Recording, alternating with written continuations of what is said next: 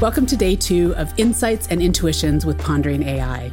In this short take, Yonah Welker reflects on diversity and accessibility in AI. Well, welcome back, Yonah. Thank you so much. Now, I think it's fair to say, since you and I talked a year or two ago, that quite a bit has changed. And certainly over the last year, there has been a huge amount of activity and developments, both in the space of regulation and also with the public-facing deployment of things like ChatGPT, generative AI, and so on. Looking at this through the lens of increasing accessibility, diversity, what have been the most important or impactful developments over the last year? Interesting question. So first of all, for me personally, regulators are too focused on generative AI, in my view, because with generative AI, they explored that there are some risks. But actually, these risks existed even before. And now, for me, there's too much specific attention about large language models. And for instance, recently we worked with the World Health Organization on report generative AI in healthcare. And with UNESCO, generative AI in education. And I'm wondering, why only this? Why you do not talk about social robotics, a lot of assistive technologies? There are a lot of different technologies which require some kind of a clarity, feedback loop between policymakers and technologies, startups, entrepreneurs. So for me, it's kind of a growing attention to AI regulation on one hand, but at the same time, it's kind of disproportional. Once again, I don't want to say that it doesn't pose any kind of risks, but I just want to bring the attention that there are different types of risks. And that's why a recent few years actually was focused on bringing this spectrum of risk categories, including unacceptable, high, low, minimum risk system, including how this risk actually is specific and unique for different groups of people, different cases, different areas, how it's specific for healthcare, for education, for workplaces. And one of the biggest, I think, achievements was our work with OECD. So they work on the repository of startups and technologies related to AI for assistance and disability, assistive technologies.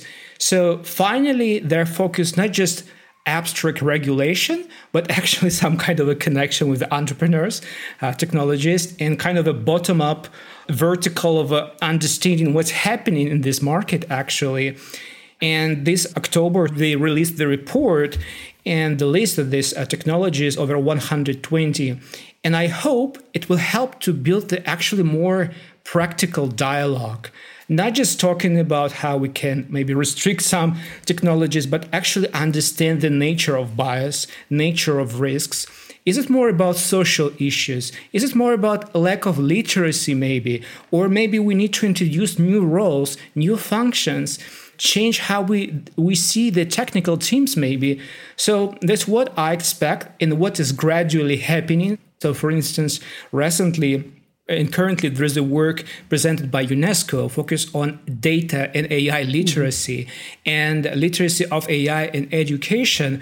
Once again, it was driven by generative AI risks, but it's good that at least they now understand that risks actually presented by more social thing and maybe institutional limitation and maybe which something which already existed historically. And it's not specific for generative AI and maybe not even specific to technology. It's specific for classrooms, for some social issues. And it's good to see some statistic facts presented by United Nations, UNESCO, presented in actual reports and actual toolkits, and it's spread it across entrepreneurs, technologists, developers. So gradually it's happening, and I hope in the next year, you will see many of these reports. So we had the opportunity to cooperate on some of them, and now we're slightly closer and closer to actual feedback loop between policymakers and technologists. Can you give us an example of the types of issues that are just not seeing the light of day that should be? Yes. So I think the main problem that government present the list of a type of risks, but not the source of the risks. So they talk about misinformation, potential manipulation, the areas that biometric system are not accurate for particular groups, or facial recognition systems, which can be biased against some groups. Or if we introduce generative AI to classrooms, it can probably provide too easy questions to students, limiting their creative and intellectual development. But they constantly address all of this list kind of to algorithmic issue. But it's not algorithmic issue. It's really a question of a curriculum. It's really a question how you see these tools. It's similar like to calculator.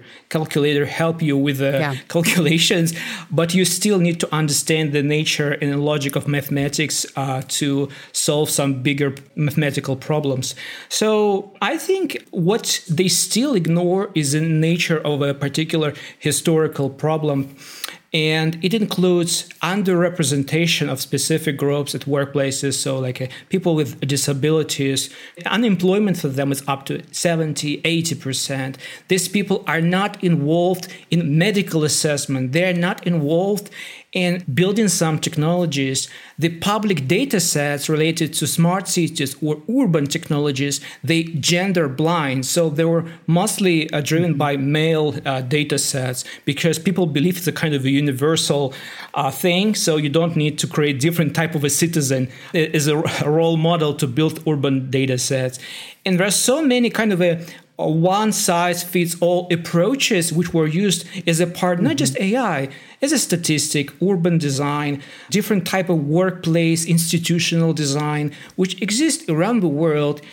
And until you actually change in this approach, you can change AI. And there is no any problem with AI and algorithms because the thing what I repeat again and again and again, AI brings so many benefits for people with these disabilities, people who are marginalized. It helps to democratize access. It helps to create more adaptive learning, health experiences. So it's really more about how we create the curriculums, how we evolve the literacy, how we introduce maybe new type of roles, functions in technical teams, how we introduce bioethics or social scientists who help with the such knowledge. For instance, when we work on AI and robotics for autism, we have people in team who are sometimes focused on supporting parents or providing knowledge to families and parents how to introduce this technology in proper way.